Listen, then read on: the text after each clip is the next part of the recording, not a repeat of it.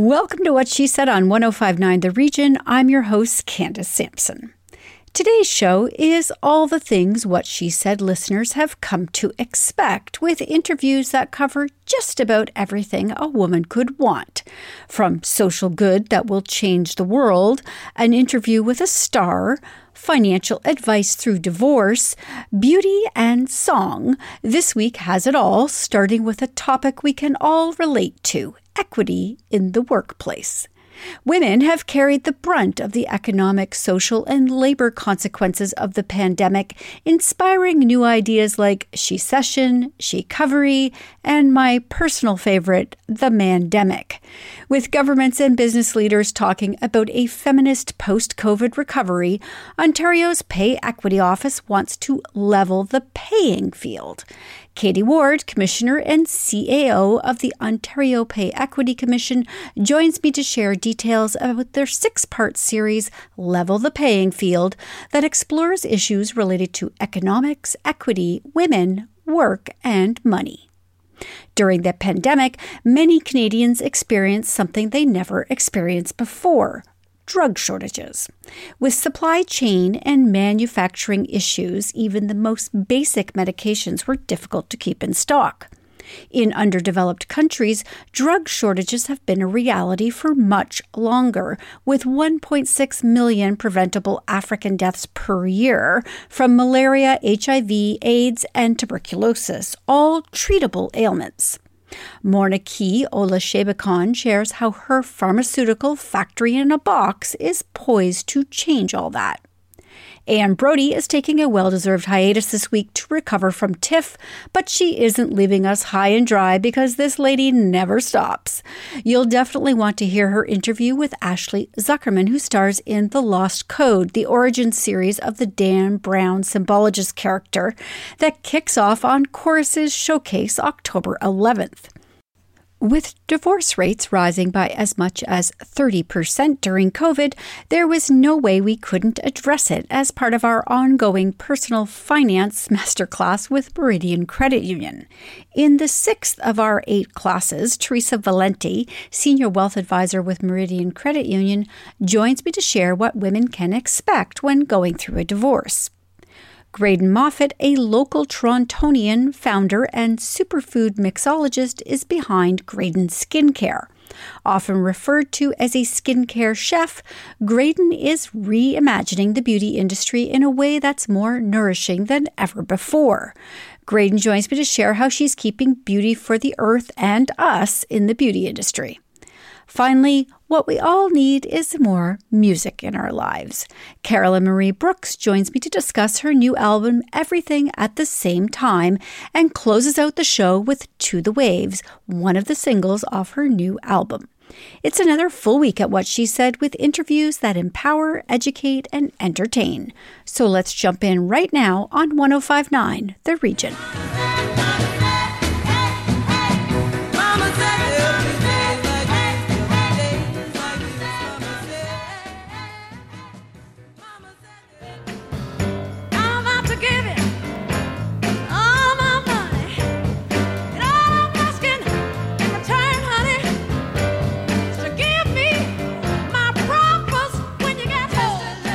Women have carried the brunt of the economic, social, and labor consequences of the pandemic, inspiring new ideas like she-cession and she-covery, and my recent favorite, the mandemic.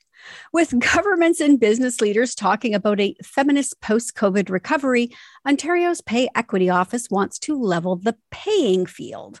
Level the Paying Field is a series that explores issues related to economics, equity, women, work, and money, and aims to elevate the equity conversation to make the world a more equitable place for women to work, live, and thrive, while it supports closing the gender wage gap.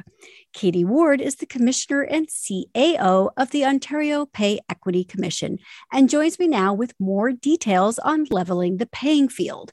Welcome to the show, Katie. Thank you so much for having me, Candace. All I have to say first and foremost is I hope that whoever came up with the name Level the Paying Field got a raise. Did you give yourself a raise? Because that's a great name. I didn't. I had a moment where level the playing field is a common, idiom we hear. And I called a friend of mine that was a sports journalist, and I said, can you explain that to me? Because I can never imagine a case where a hockey rink would be unlevel, a soccer field would be unlevel. Like, why do we keep saying level the playing field? It makes zero sense. There would never be a case. He said, yeah, you're right. It's kind of a weird thing.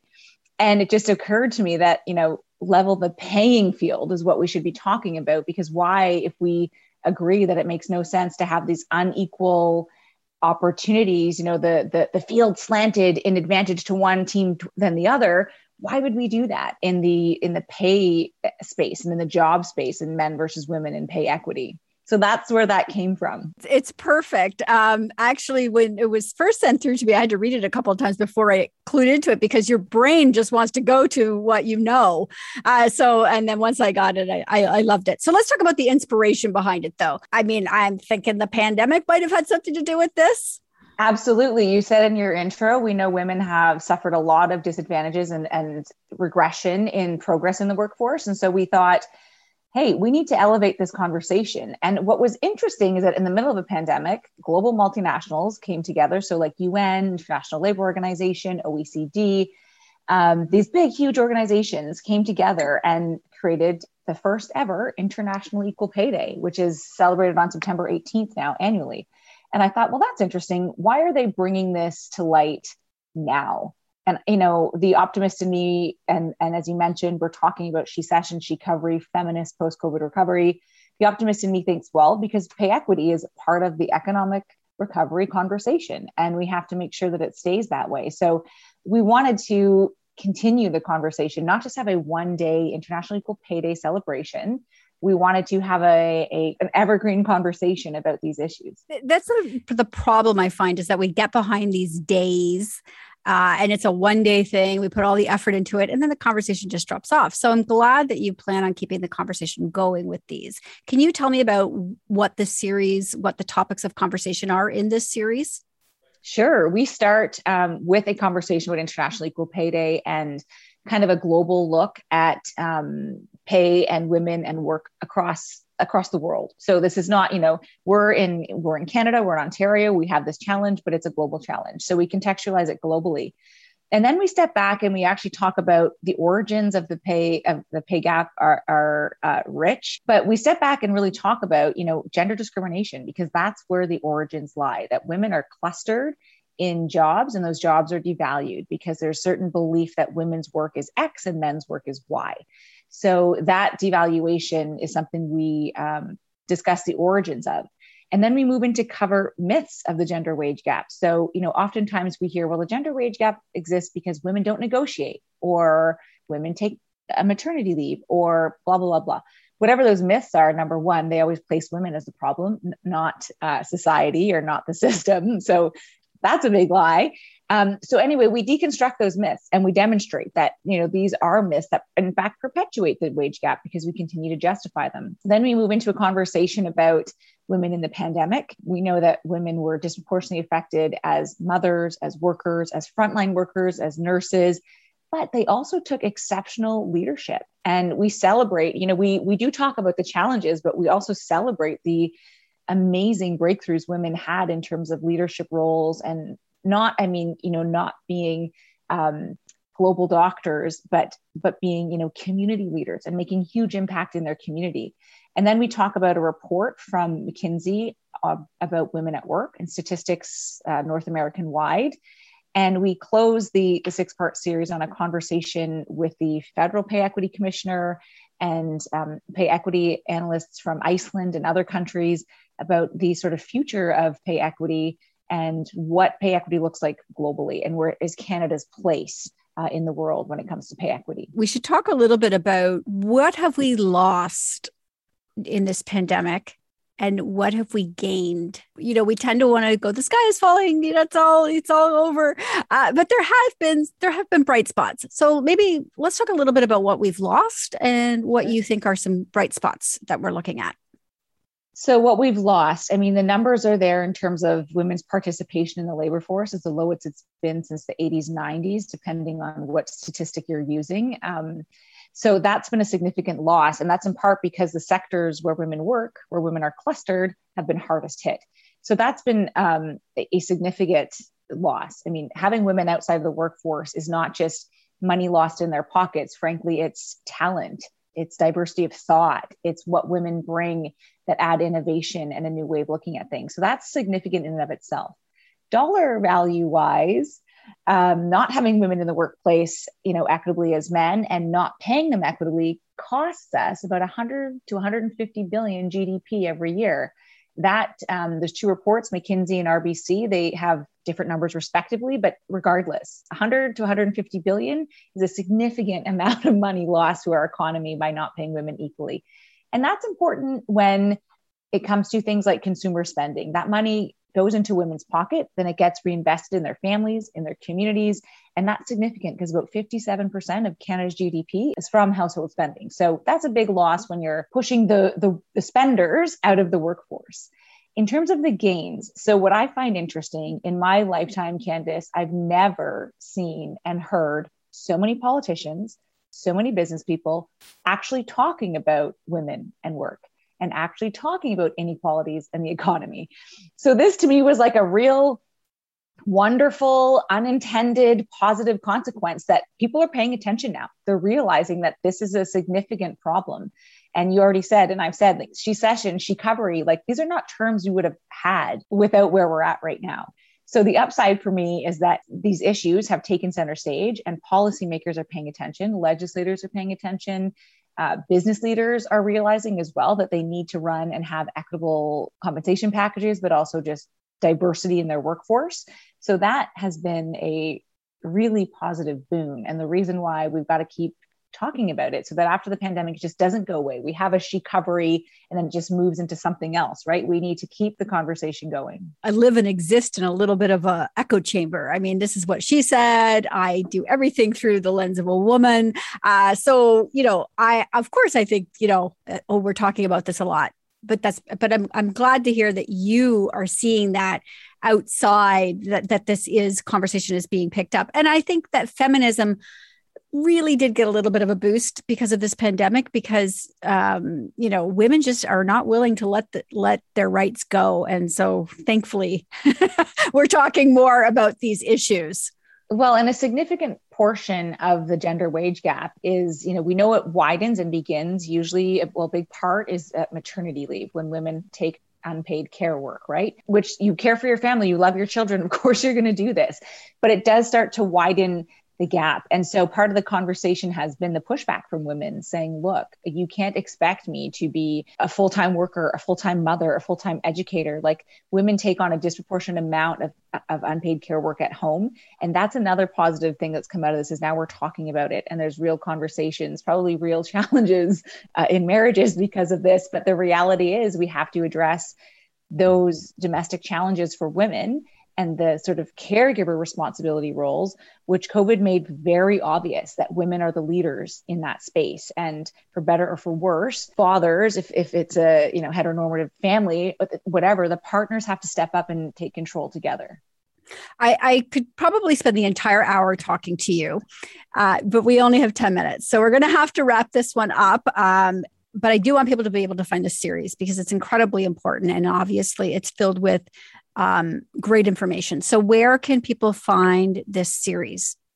They can go to levelthepayingfield.ca. And the next 6 weeks, we're at the second week. So you'll be seeing live episodes come on Wednesdays, but the content will be on there, archived forever. We're going to keep publishing and keep promoting. So levelthepayingfield.ca.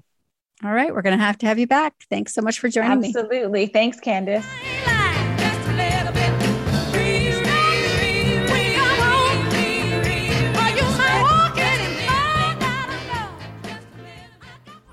Stick around. More What She Said with Candice Sampson coming up on 105.9 The Region.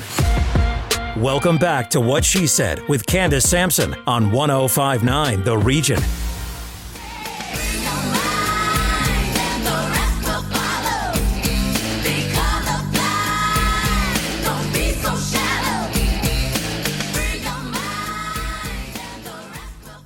During the pandemic, many Canadians experienced something for the first time: drug shortages.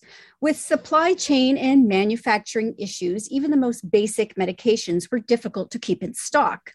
In underdeveloped countries, drug shortages have been a reality for much longer, with 1.6 million preventable African deaths per year from malaria, HIV/AIDS, and tuberculosis, all treatable ailments. Morenike Ola O'Shea Bican wants to change that, and through her company, Kemet Advanced Manufacturing, is poised to change the face of medicine forever. Welcome to What She Said, Morenike. Thank you so much, Candice. Thank you. I want to talk to you about this because I think it is just incredible what you have developed. So let's start. What inspired you to start this? Honestly, it's a childhood dream. And I know it might sound goofy saying that on a serious topic about, with women in science, technology, engineering, math, and building something for social change. But really, it was a childhood dream because I had learned about entire villages of parents dying from HIV. And over time, I learned that actually what women were consuming when they thought they were taking meds was baking soda. And so you would have women passing on the infection to their children while consuming counterfeit medications. And just over years of learning, and now I'm a pharmacist, I own my own businesses, I just have always had this nagging about access to medications, about health injustice, about just not having equitable health outcomes. And so somewhere in May 2018, I started traveling African countries as a pharmacist with, I guess, this perspective of pharmaceutical manufacturing to understand why in this day and age we can't access good quality medications across Africa. And that's what brought me here. Those visits and those trips and the trade delegations revealed a lot to me about how the problem continues to be held in place and the absence of sustainable solutions. Let's break it down then for people listening. How does this technology work?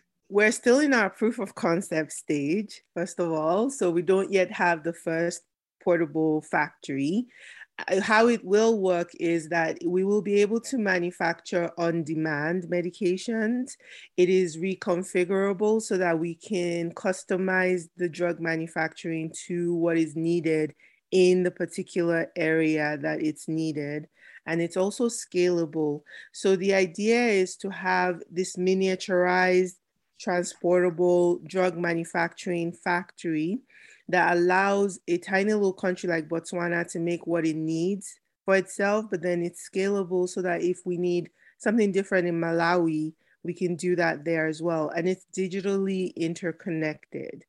And so the hope is that over the next year, I finish my proof of concept phase, I do my technical validation and validate some of the business models so that by next year, this time we have our first factory and we are looking at tech transfer then to an African country, most likely Botswana. So I want people to be able to visualize this though, because, I read it's called a factory in a box. Yes. So they're made of intermodal shipping containers. So what we've done is we've put a bunch of the intermodal shipping containers and connected them together so that we're able to reduce the footprint of medication manufacturing. And that's why we start calling it a factory in a box, because it has this feel of these intermodal shipping containers to make it modular. And then we also have it in such a way that if we want to change from one form of manufacturing to the other, we can do that as well. This is not obviously out there yet, but you're getting very close. How long have you been developing this? Since 2018? Is that what you said? So 2018 is when I started traveling to understand the problem. And when I started to actually put the design on paper and I have engineers building it out with me, that would have been from last year. I imagine that funding now is the biggest issue for you. Is that correct? Funding is the biggest issue for us. We're really thankful for some of the opportunities we've been exposed to we're continuously looking for investors who believe in our vision and who want to partner with us. And if there's anyone like that out there, they can reach me through our email and our website at kemet.care, KEMET.CARE.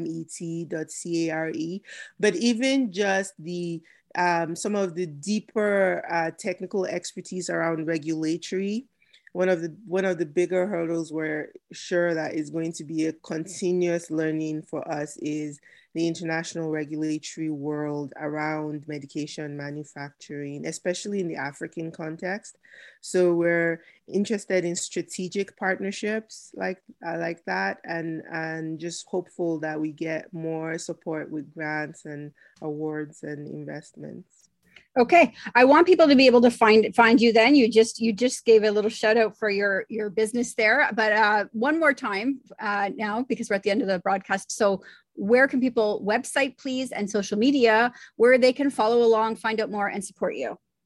So you can find us at kemet.care, KEMET.CARE. So that's kemet.care.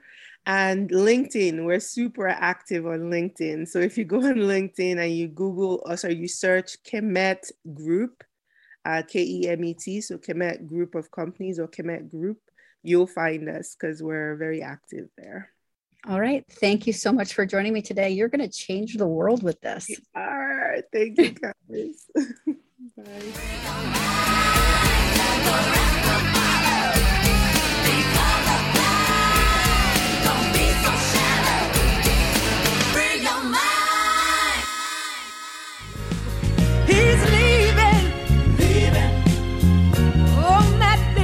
Train to Georgia.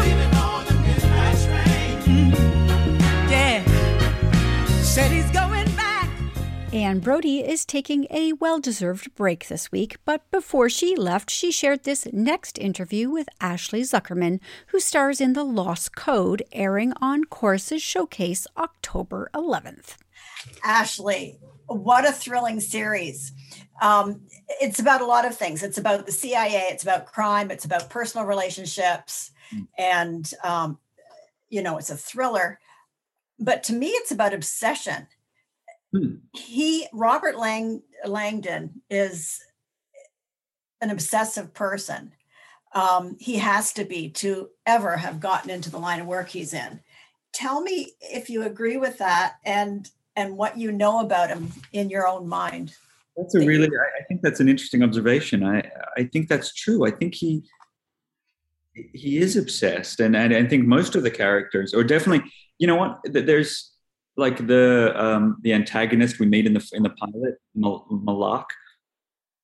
I did always think of Robert Langdon and Malak as two sides of the same coin. They are both obsessed, but in different ways, and that. So with Robert Langdon, his obsession is.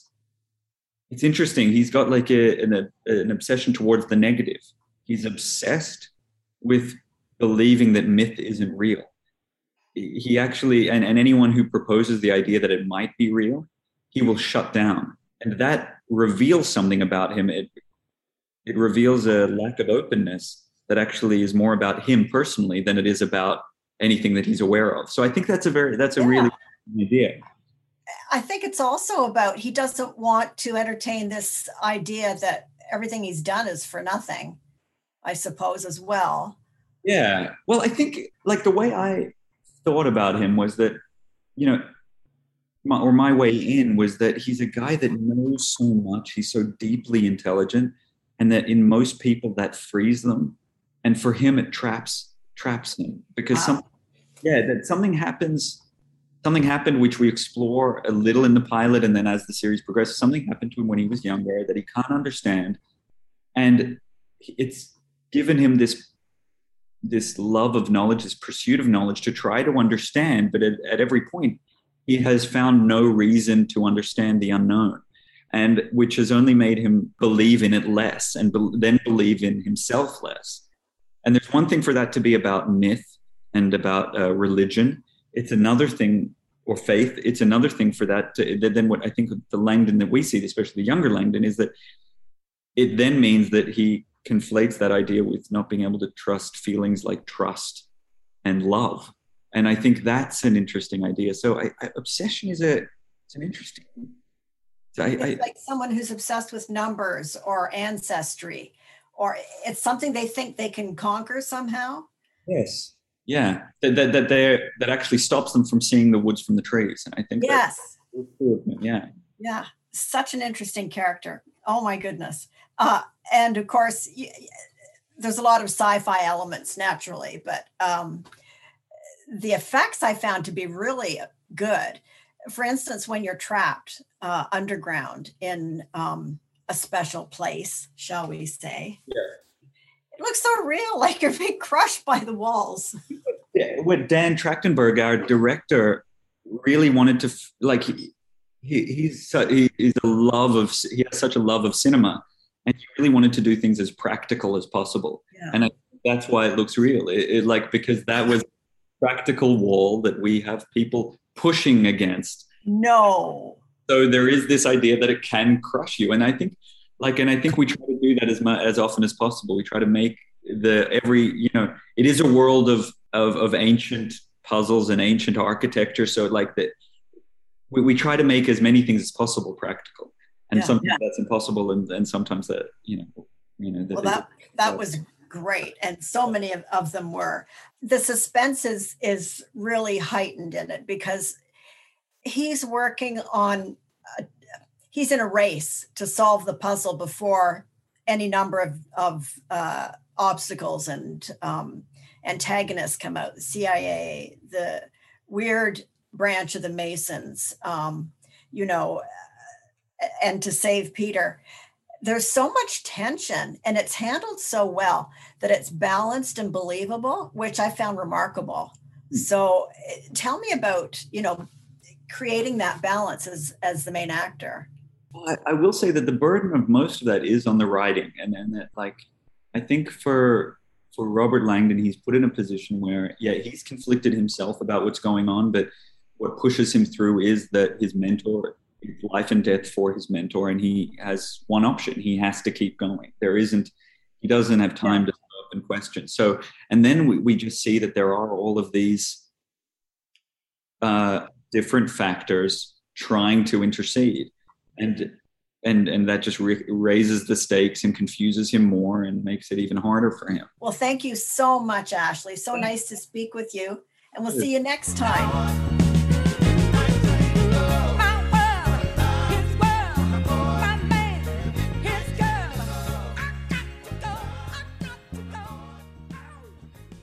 More with Candace Sampson and What She Said coming up on 105.9 The Region. Welcome back to What She Said with Candace Sampson on 105.9 The Region.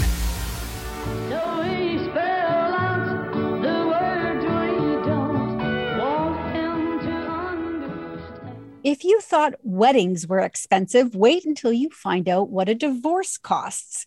Whether congratulations or condolences are in order, if your marriage ends, there is no denying it is an expensive process.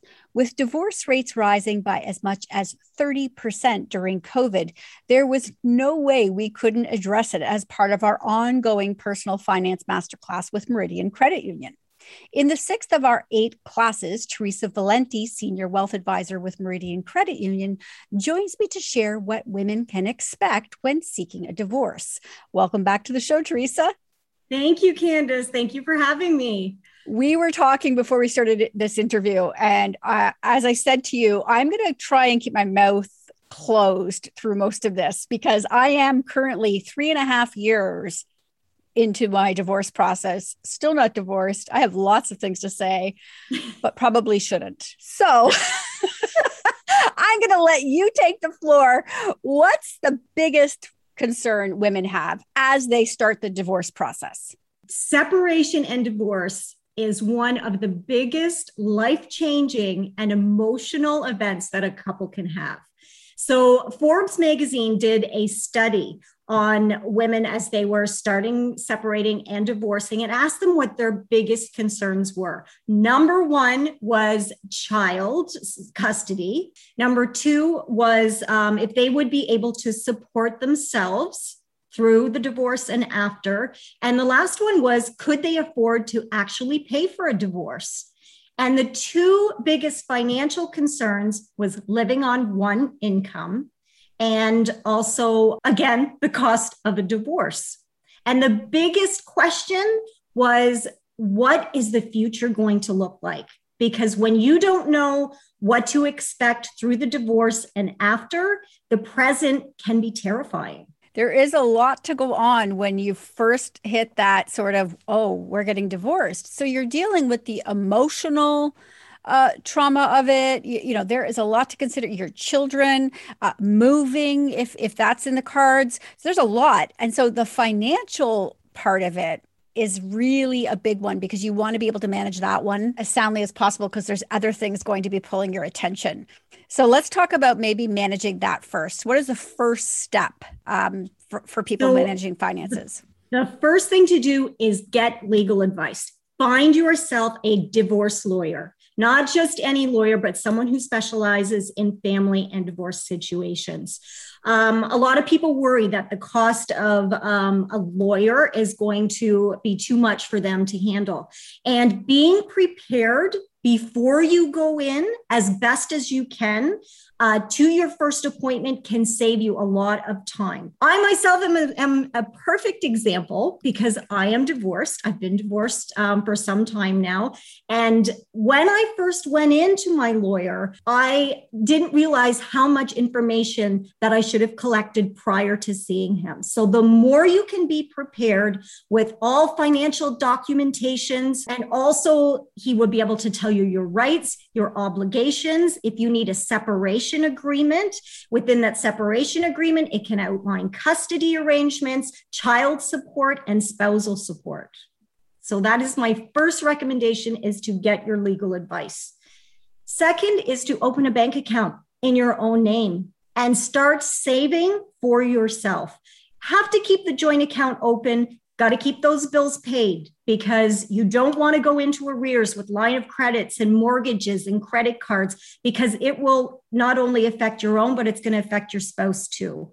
So keep those up to date. Also gather all the documents you can. So get your statements, anything that you own or owe, because your lawyer will need all that in order to figure out the equalization. And equalization is basically when one spouse has more assets than the other and will have to pay to make sure that it is an equal value at the end of the day. So it's just making sure that both of the spouses have an equal net worth. Track your expenses. You know, budget. If you don't want to say budget, then you can say even tracking your monthly expenditures, because people don't like that budget word, right? It's true. But I will also say that it's really important. I mean, you know, not that I love my lawyer in any way, but one of the first things he said to me, which stuck with me, was to keep every single receipt until the entire process was over. So I've tucked away every single receipt. I've filed it, organized it as I'm waiting for my divorce to be finalized, because that is important. Even though you're not living together, a judge may ask to see where your money's going. That was excellent advice you received, because that is an excellent thing to do. It's basically getting control of your life, right? Getting control of where all your money is flowing in and out from.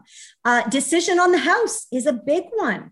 If you are going to be remaining in the house because you don't want to disrupt the children's lives. The decision on who gets the house is very closely related to child custody. So, but if the spouse is going to be keeping the house, they are going to have to requalify in their own name, which is another event that may happen where if the person doesn't qualify on their own, there's a couple options you can do. Both spouses can remain in the house through a separation. While that may be difficult to do, but it is feasible if neither one of you can actually afford, through the separation process, to be out on your own. You could sell the house, of course. Another thing you could do is you can keep both names on the mortgage and have both pay into the mortgage, but have one spouse be compensated somehow for the amount that he's putting into it or she's putting into it.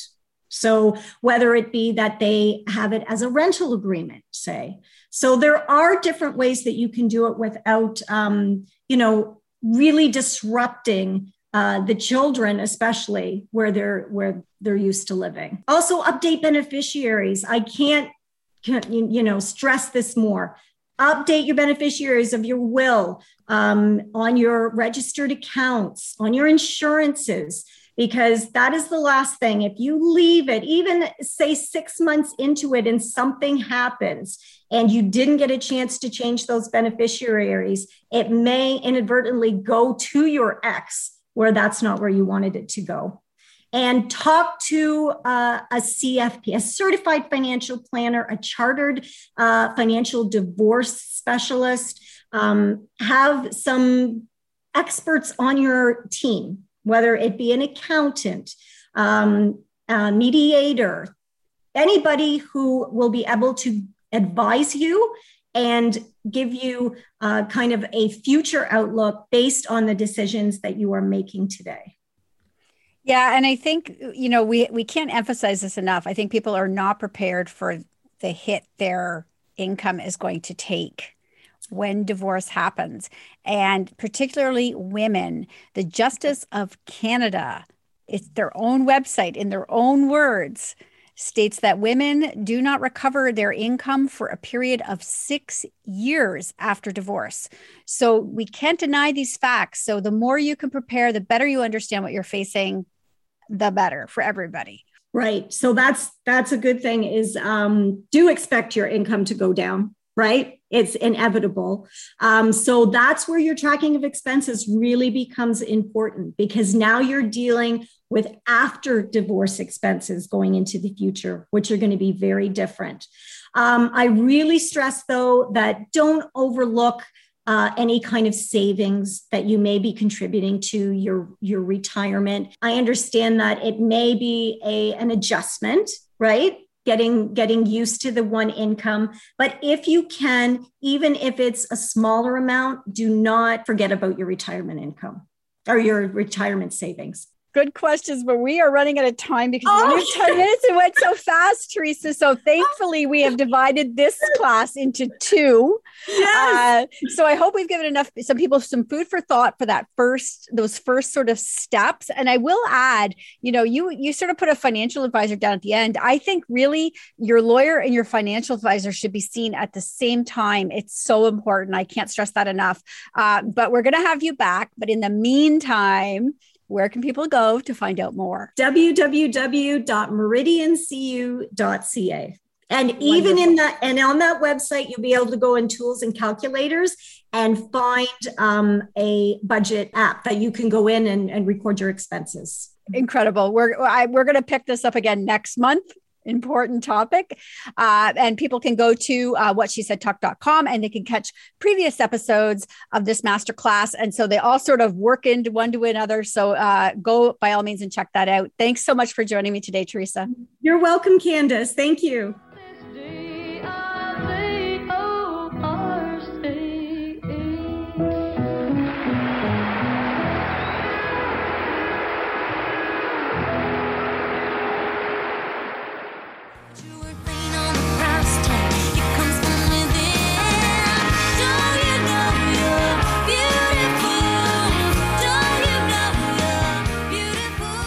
There is a major shift in the beauty industry as women are actively seeking brands that are as transparent in their ingredient list as they are natural in their products. Transitioning to clean beauty need not be overwhelming, though. Creating a sustainable routine can be truly pleasurable, and good skin days every day really are possible, according to Graydon Moffat, a local Torontonian founder and superfood mixologist behind Graydon Skincare. Inspired by her background as a former chef and yoga practitioner, Graydon's vegan, cruelty-free, award-winning formulas pair the best of plant power with clinically proven clean ingredients and with a commitment to sustainability. Graydon joins me now to discuss the move to clean beauty. Welcome to the show, Graydon. Thank you so much. Really great to be here. There are two words, superfood and skincare, that I have never heard paired together. So I'm curious how this came to be. It really has become a trend now, but before superfoods were even popular or even called superfoods, I was using them. And that's when I was at the time living in Southern California, working as a vegan chef and really getting into yoga before yoga was popular. And I started making these superfood extract masks. And I was working with a holistic kind of celebrity esthetician at the time, and she was having really fabulous results. Can you give me an example then of a superfood that you would use in a product? For sure. Well, one of our products is called a berry rich face and eye cream. Its ingredient list is a little bit like a smoothie or a breakfast bowl. So berries, we use a wild blueberry oil that also helps with shielding your skin from blue light. There's a vegan probiotic. There's also blue algae, which is the trade name is Blue Magic, and it's incredible. It's full of protein and enzymes and amino acids, and those are all really great, super powered superfoods. Like, it's quite amazing that certainly they're known as very nutrient dense things which one can ingest, but they also work on your skin. And I'm really glad to say that we've got like tons of testimonials. We've won awards. And we actually work with ingredients that are clinically tested and recognized for their impact. Like, I could go on, I know we have limited time here, but like retinol is another one. So everybody's familiar with regular retinol, but retinol can also come from a legume called the moth bean. It's an Indian, Southeast Asian thing that you can actually eat. If you go to Little India, you can find them.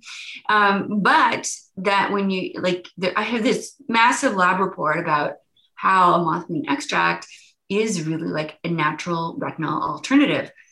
Very similar results with really like without the irritation and that a lot of people experience with more of a conventional. So it's just a different approach. And, even a lot of pharmaceuticals, they come from a plant-based product. So it is just harnessing the goodness of Mother Nature and turning it into, usually have to extract it and concentrate it. It's not like making broccoli soup.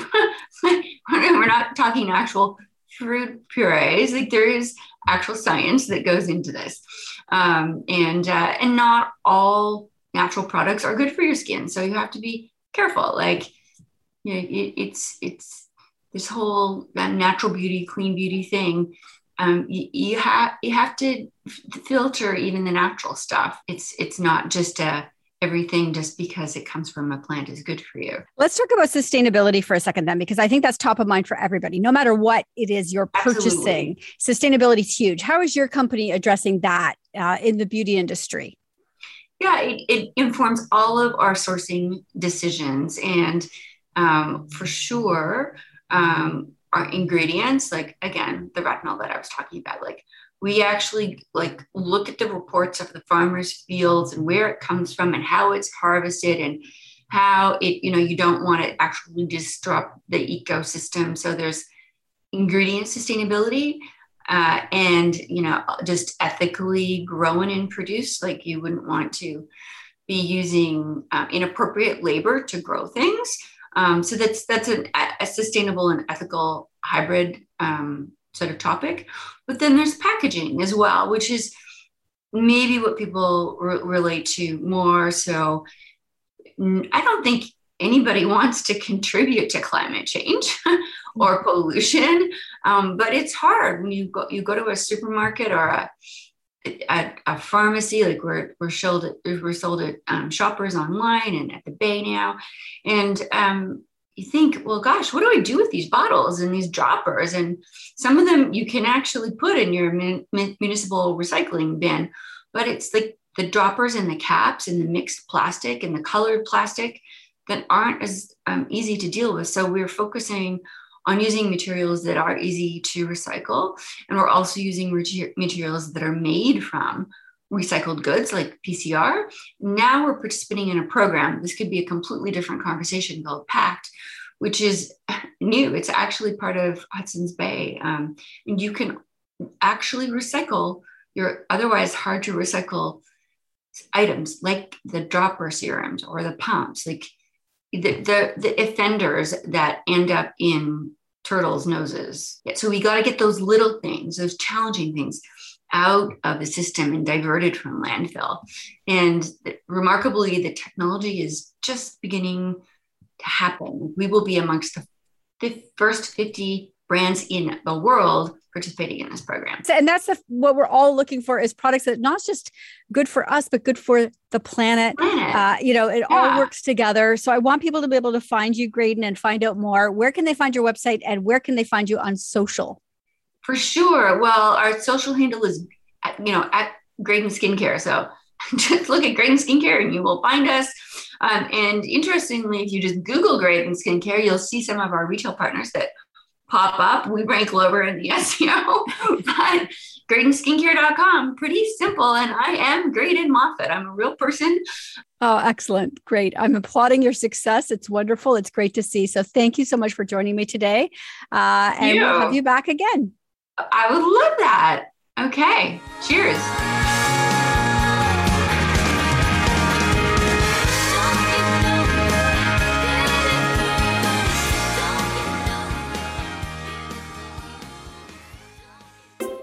Have a story for What She Said? Email us at 1059theregion.com. Welcome back to What She Said with Candace Sampson on 1059 The Region. Come on, let's go down to the waves. Let the water take us out. What we all need in our lives right now is more music. My next guest, Carolyn Marie Brooks, 1/3 of the group Good Lovelies, has released her debut solo album, Everything at the Same Time.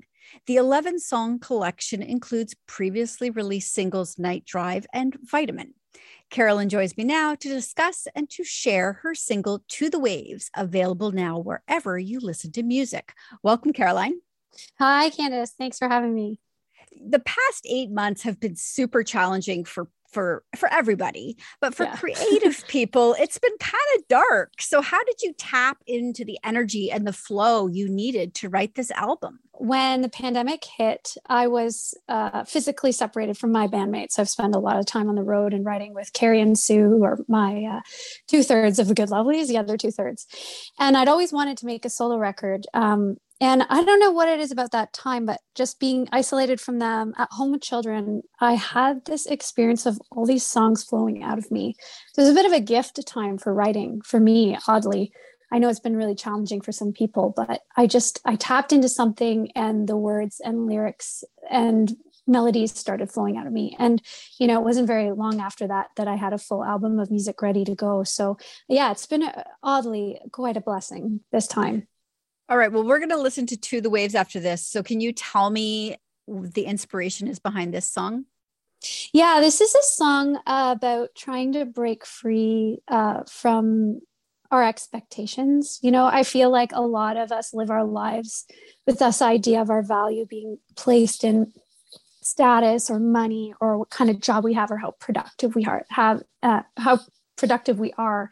And I really struggle with that because I'm raising young children and I want them to value freedom and being wild and creative and just stepping away from expectations that are put on them. So this song really lives in that place. All right, wonderful. Well, closing out the show today is To the Waves off of Carolyn Marie Brooks' debut solo album, Everything at the Same Time. In the moonlight, your silhouette glows against the dark, I trace it. You are a wolf boy, a little wild and sad in the way I like. You stack up the wood to keep us warm, it's gonna be a long winter. In the moonlight, your silhouette like silver.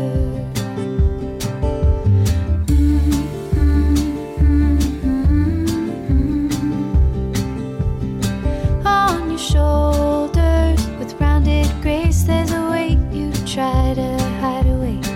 Though you can lean in, take a little breath. I watch the wood pile grow row by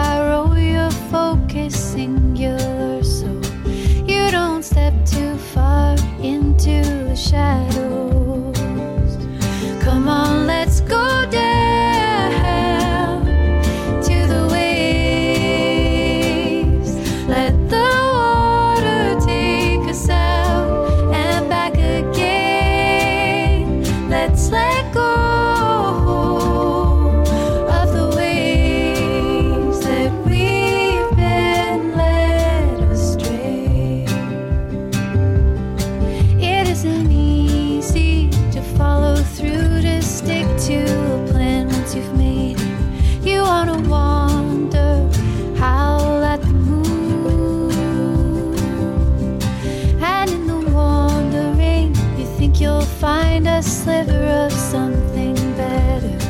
It isn't easy, and it ain't made for you.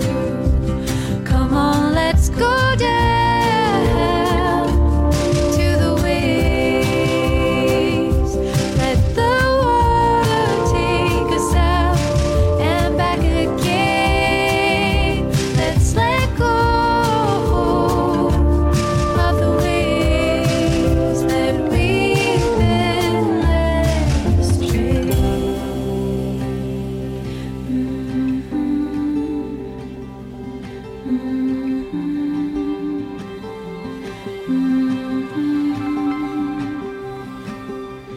Moonlight lives so close to dark. I look to see if you're still with me.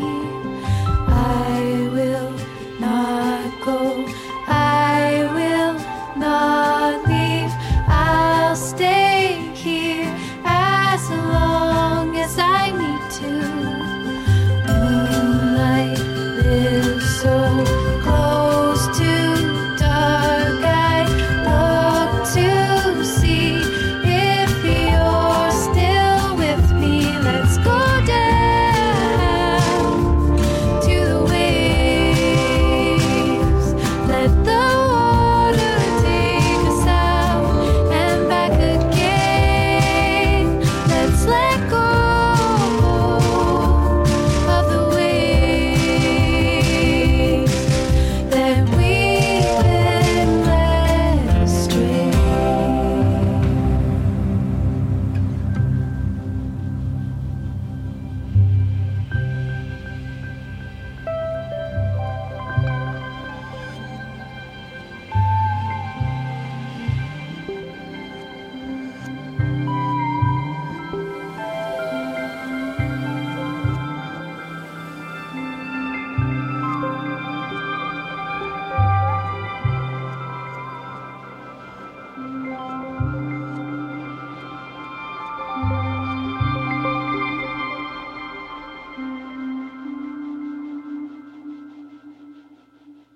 That's it for What She Said for this week. Stay up to date with our newsletter by signing up at whatshesaidtalk.com. And be sure to follow on social at What She Said Talk on Facebook, Instagram, and Twitter for videos of these interviews and more. Finally, be sure to subscribe to What She Said with Candace Sampson on Apple and Spotify to re-listen to this episode and find full details for all of today's guests. I'll be back next week with more What She Said on 105.9 The Region.